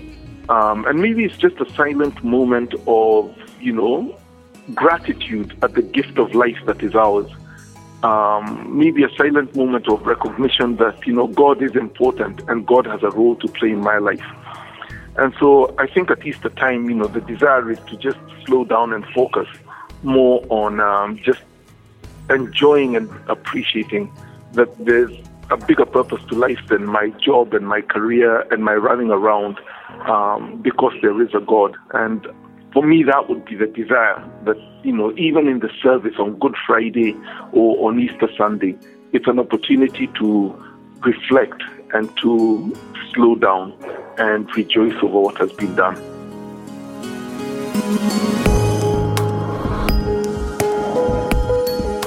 If you want to hear more, the full interview, which is fantastic, is in its entirety on the podcast episode page at relevantmagazine.com. We do a duet.com. We sing together. That's great. If you want to follow what they're doing at the church, follow them on Twitter at Nairobi Chapel. Christ is risen, he has blessed his bonds in Christ is risen, hallelujah, swell the strength. Christ is risen, he has blessed his bonds in Christ is risen, hallelujah, swell the strength. You're listening to page CXVI. The song is Christ is Risen from their album Good Friday to Easter, which is streaming right now on The Drop at relevantmagazine.com. When John Mark McMillan came to our studio recently, he performed 2 songs, and we filmed them both. You definitely want to watch these videos. They live on the episode page, the podcast episode page at relevantmagazine.com, relevant.tv, and on the Relevant YouTube channel. Listen, come on, we're not going to steer you wrong. The Us and Our Daughters one recently, the Hillsong United one recently, these are amazing videos. You definitely want to check out the John Mark McMillan ones. Performing Future Past, here is John Mark McMillan. You hold the reins on the sun and the moon, like horses driven by kings. You cover the mountains, the valleys below, with the breath of your mighty wings. All treasures of wisdom and things to be known are hidden inside your hand. In this fortunate turn of events, you asked me to be your friend. You asked me to be your friend. And you are my first, you are my last, you are my future and my past. Yeah, you are my first, you are my last, you are my future and my past.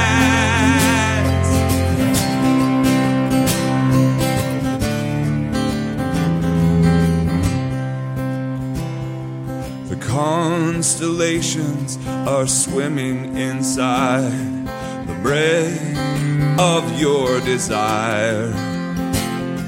So where could I run? Where could I hide from your heart's jealous fire? All the treasures of wisdom and things to be known are hidden inside your hand. And in this fortunate turn leaving. You asked me to be your friend. You asked me to be your friend. And you are my first, you are my last, you are my future and my past. Yeah, you are my first, you are my last, you are my future and my past.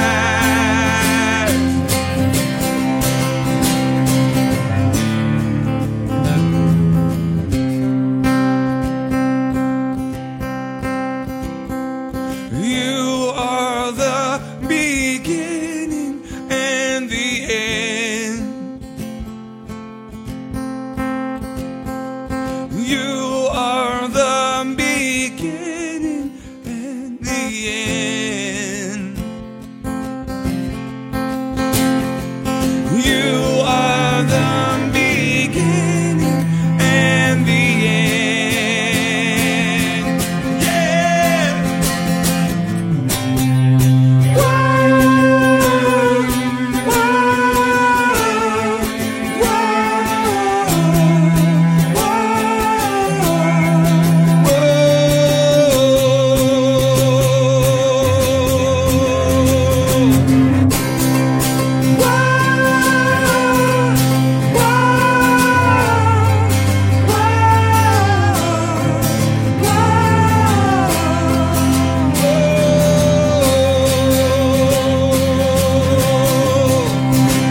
And you are my first, you are my last, you are my future and my past. Yeah, you are my first, you are my last, you are my future and my past.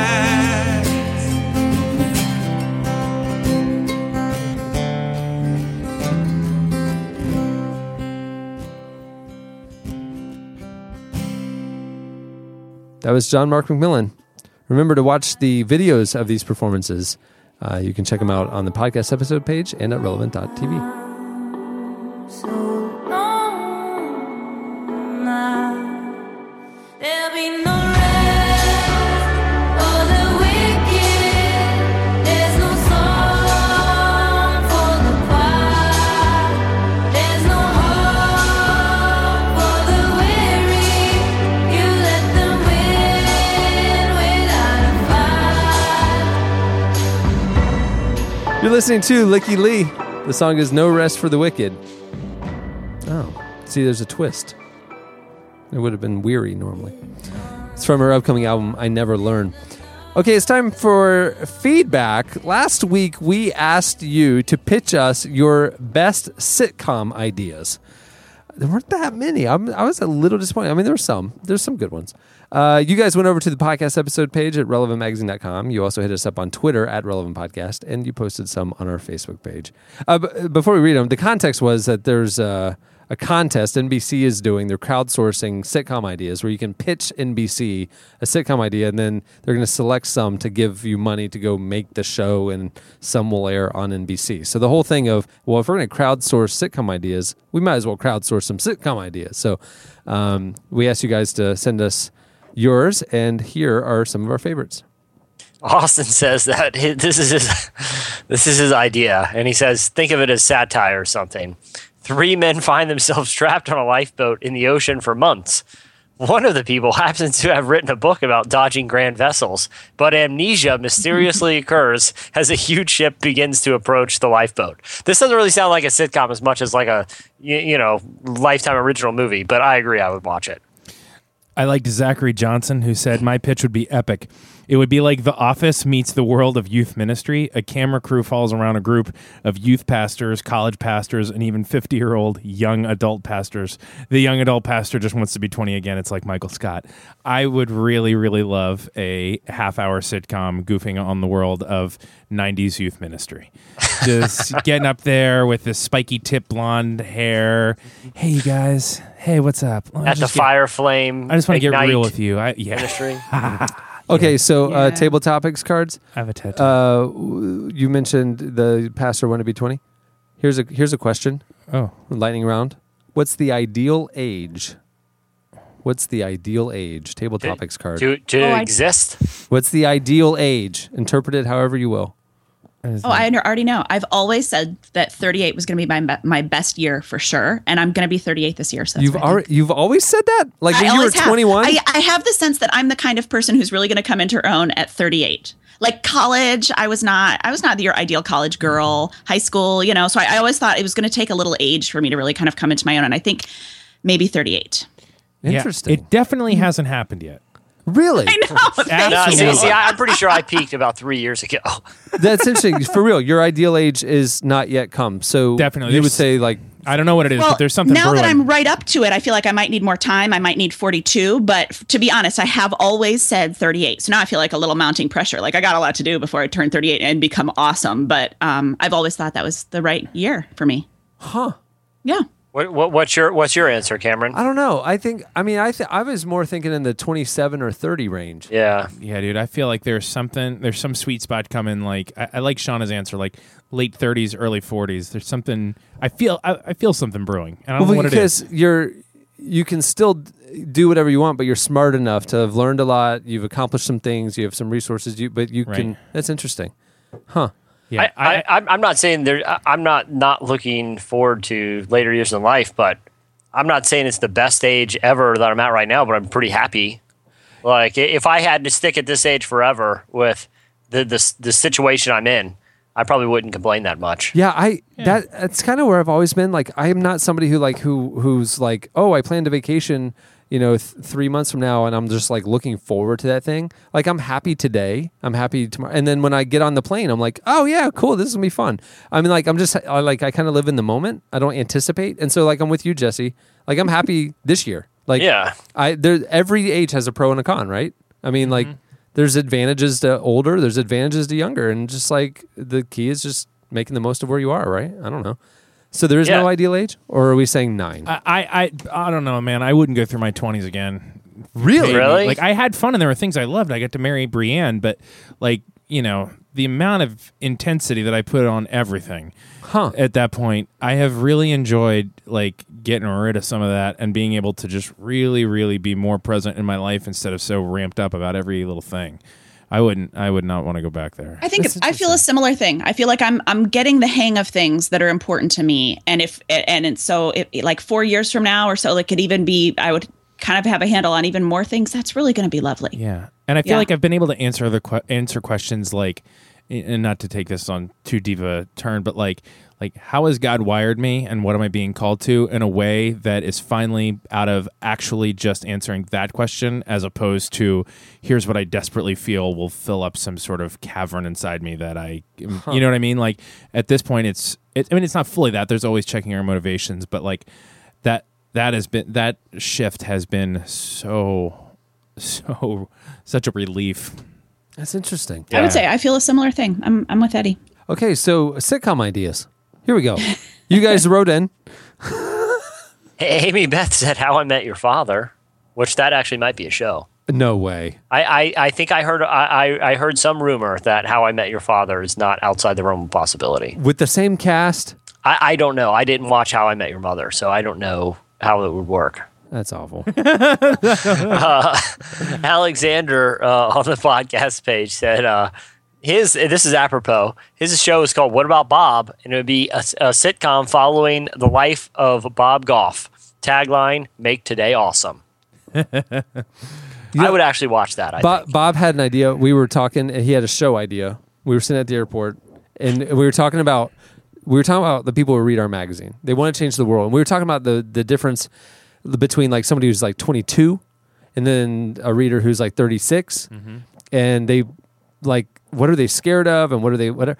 And I think it's so interesting. Like we have this wide range because those are two totally different people, but they'll both read our magazine, and so like they both want to change the world. And the one at 22 is like ideal and like idealized view of things, and they have zeal and they want to go change the world. And then the guy at 36 is like, he wants to change the world, but he's kind of given up on his dreams a little bit because he had to settle. It's a lot of people, and we were talking about that, and Bob just goes, we should do it. You know what we should do? We should do a show where we pick somebody, like they could apply. We pick somebody and we change their life. We help them go after their dreams. So like we literally like we could move them to a new city. We would get like 6 like world leaders to like mentor them and like walk through life with them, and we would change their life. We wouldn't hand out anything. We wouldn't do it for them, but we would give them the access and the opportunity and the fresh start to like get unstuck. And I'm like, well, that would take like 10 years, like, but you know what though? Not if you have a dream like mine, which is just to be independently wealthy, then you just give them a bunch of money. Scrooge Sweet, McDuck. thanks guys. I wonder if it would work though. Because you're thinking the person who didn't achieve the thing, like if there was really a thing that they could have achieved, they would have gone after it more, or they would have done it. Besides instances of just really bad fortune, like something happened. Well, there's something like the institutional poverty in the inner city, things like that. Like they can't break out of that. It's impossible. Yes. But you're saying like somebody who just chose the suburban normalcy versus being, the risk-taking aspects of, doing the thing that they dreamt of doing or whatever. Right, because, it was in his... Somebody who chose safety. Yeah, you listen to Bob's interview last week and you realize, like, a lot of the reason that he is able to, he just took a lot of risks. He did a lot of things along the way that I think even, like, any of us would have been like, hey, that's not smart.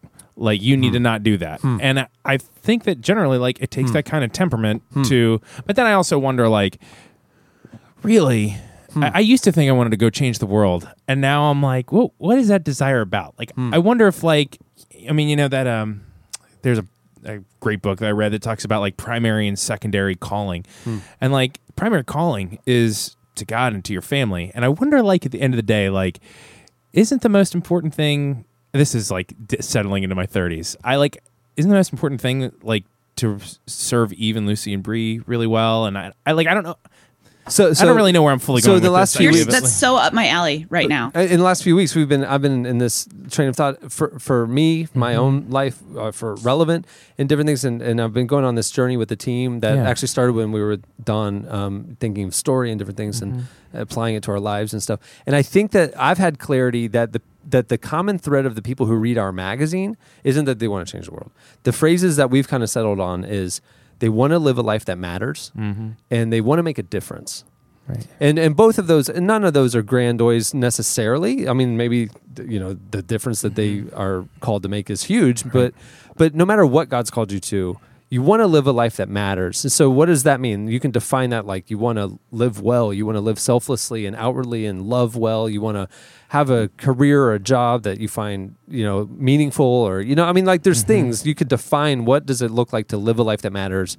And then they want to make a difference. They don't want to just like go with status quo. They want to positively impact their surroundings in some way. And I think that's the common thread between the 22-year-old and 36-year-old that reads our magazine. They have that innate desire. Bob was so funny to me, let's pick him up. We could give him listen, I know law. We could give him a new name. We could just give him a fresh start. And I think that's interesting that you're saying like, well, that person would have kind of done. I think it really depends on the person. I mean, there is just, I wonder what his thinking is. I wonder if it's somebody that's been stuck in institutional poverty. That's just like, we are going to we're going to do whatever is necessary to help you out of these cycles and give you access like no one else gets. Like, I think that's fascinating. But like, for me, like me at 25, I'm like, I don't think it would have been helpful. It's the show The Apprentice. Back in its earliest days, it was like this guy or girl would get the opportunity of being mentored by Donald Trump for a year, and then what have they done? Just the access to the leader, the knowledge that didn't make them innately successful. It's interesting. And I think there are, some of what we're talking about is there are those stories that sound really brave and exciting and fun, and sometimes the most brave and courageous thing really isn't that fun. You know, and I know that sounds like kind of like a lame grown-up message, but I feel like, especially in publishing, obviously there's a lot of like, what's the new book about? Like, you're going to travel around the world, or are you going to climb this peak, or, you know, ride a bike across here? And like, I'm actually going to stay home a lot and be a writer and be a mom. And that's not as exciting, but for me, it's a lot braver, because it would be a lot easier to go. And it's a lot more exciting.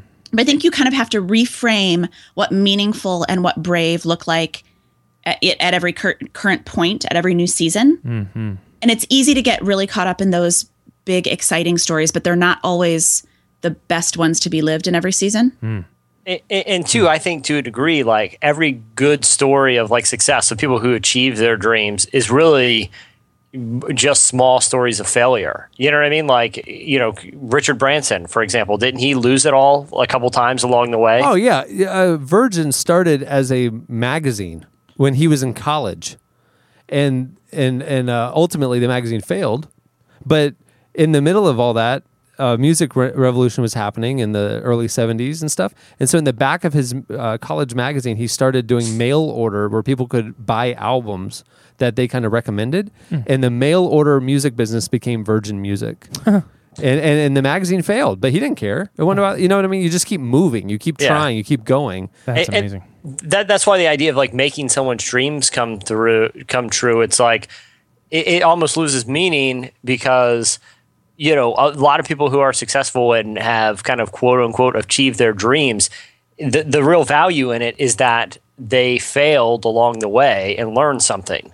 And you know what I mean? Even for whether you're an athlete or in a you know, entertainment, or even if your dream is something more subtle, just like being a good parent, it's meaningless if you didn't make the mistakes to know you're being a good parent. You know, to be like, man, I really improved over that, and I really feel like I'm doing a good job. Like, I feel like that's part of the necessary process is failure. Yeah, Brienne asks me, and we kind of have this conversation every once in a while, because I find myself battling with this, and she asks me every once in a while, you know, what would success look like for you? What does it look like for you to feel like, okay, I've arrived? And then this question is kind of asked under a bunch of different umbrellas, kind of vocationally, as a part of our family, and the answers have become so much less grand, but so much more deeply gratifying. You know, it was like 10 years ago, it was basically change the world in a way that is like unmistakable, that is like the whole planet is impacted by whatever the heck it is that I don't know I'm supposed to do. And now it's just like, I'd really like to have a great relationship with Eve and Lucy, and I would love to get a box of books that I wrote delivered to my house one day, even if I never sell any. I would just like to see it. You know, like I'm like that would be good enough. Like, you know what I mean? And it's just like, I don't think it's paring down. It's just so much more deeply gratifying to like. I don't know if it's being a father. I don't know. Bob said when he was in his 30s, he was a partner. He told the story last week. He was a partner at this big law firm.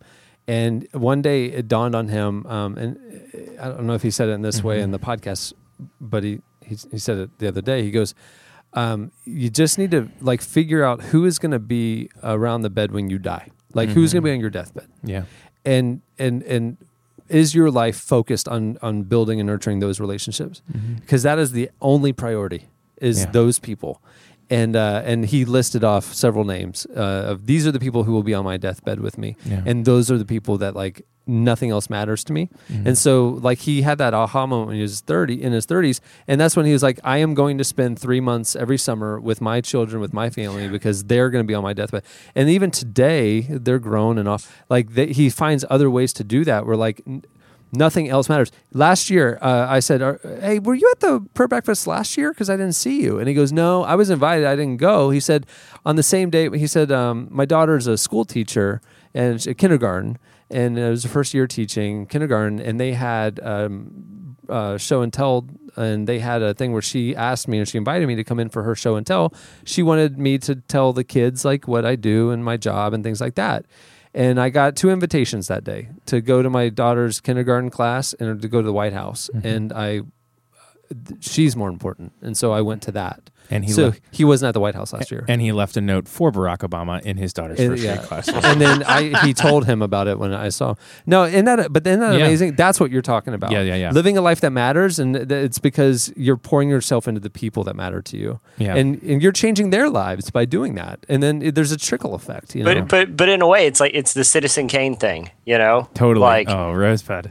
You know what I mean? Like, what does it profit a man to gain the whole world but lose his soul? You know, I mean, that's what that whole movie is about, the dangers of chasing all the success and admiration, you know, and empire building that you want. Mm-hmm. If, like you're saying, Cameron, you die alone and your last utterance is a memory from when you had family. Rosebud, which was talking about the sled when he was a child. Spoiler alert, dude. But you know what? You're going to get feedback from that. If you haven't seen Citizen Kane at this point, you're like, nobody cares. I know. I'm totally kidding. But what I'm saying is that's that idea. You know what I mean? No one wants to be that. Right, you know, no one wants to wish that they had done it different because they put their priorities in the wrong place. So I'm wondering if that 22-year-old who wants to go change the world and start a nonprofit and go live in Africa, but finds himself at 35 living in a suburban life, a job they don't really care about, 2 kids, wife, you know, whatever.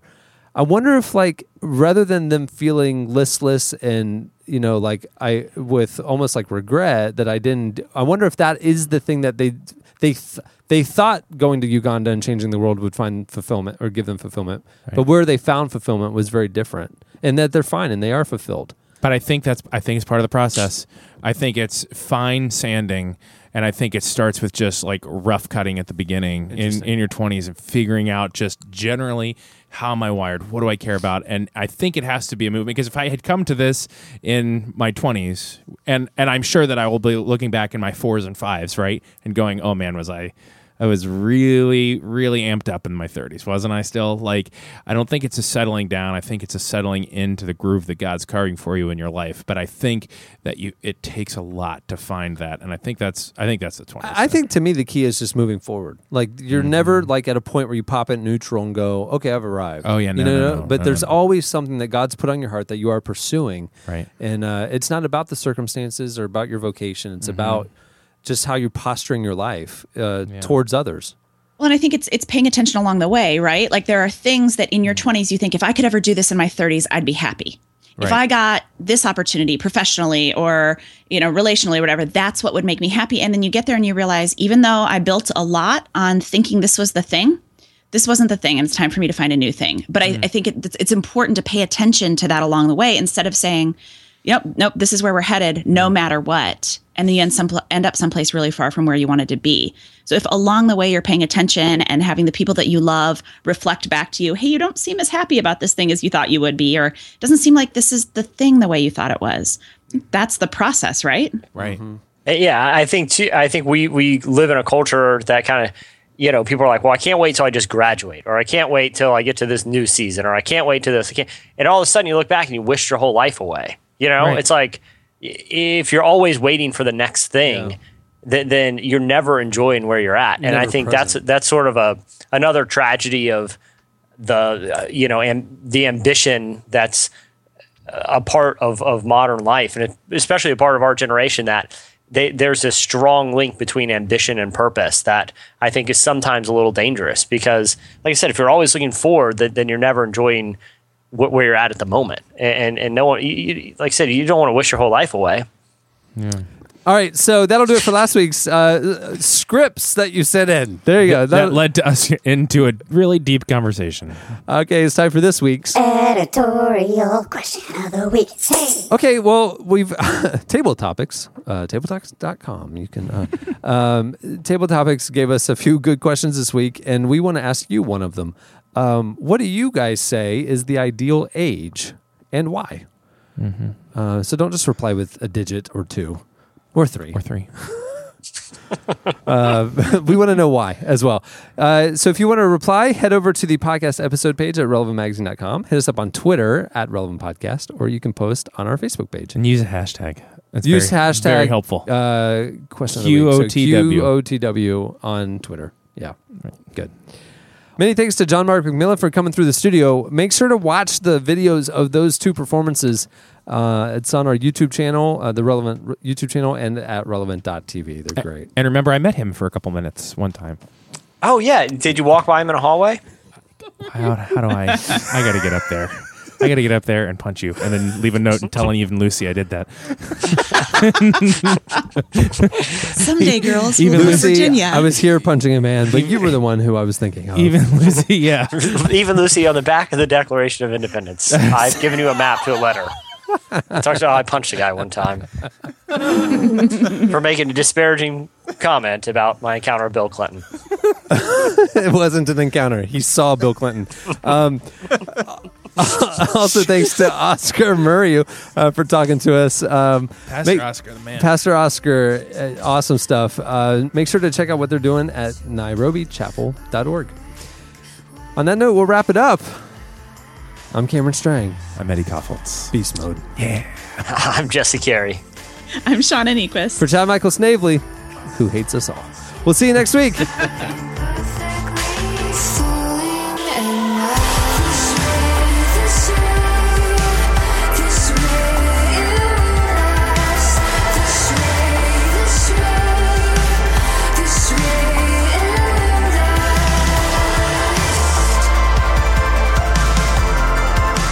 Thanks for listening to The Relevant Podcast.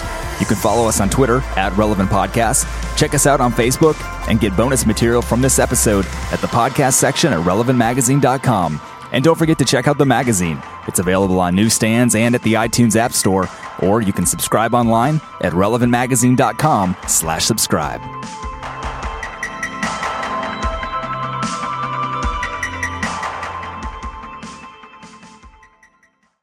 Burpees, blah, blah, blah. Kipping pull-ups, Reebok, blah, blah, paleo.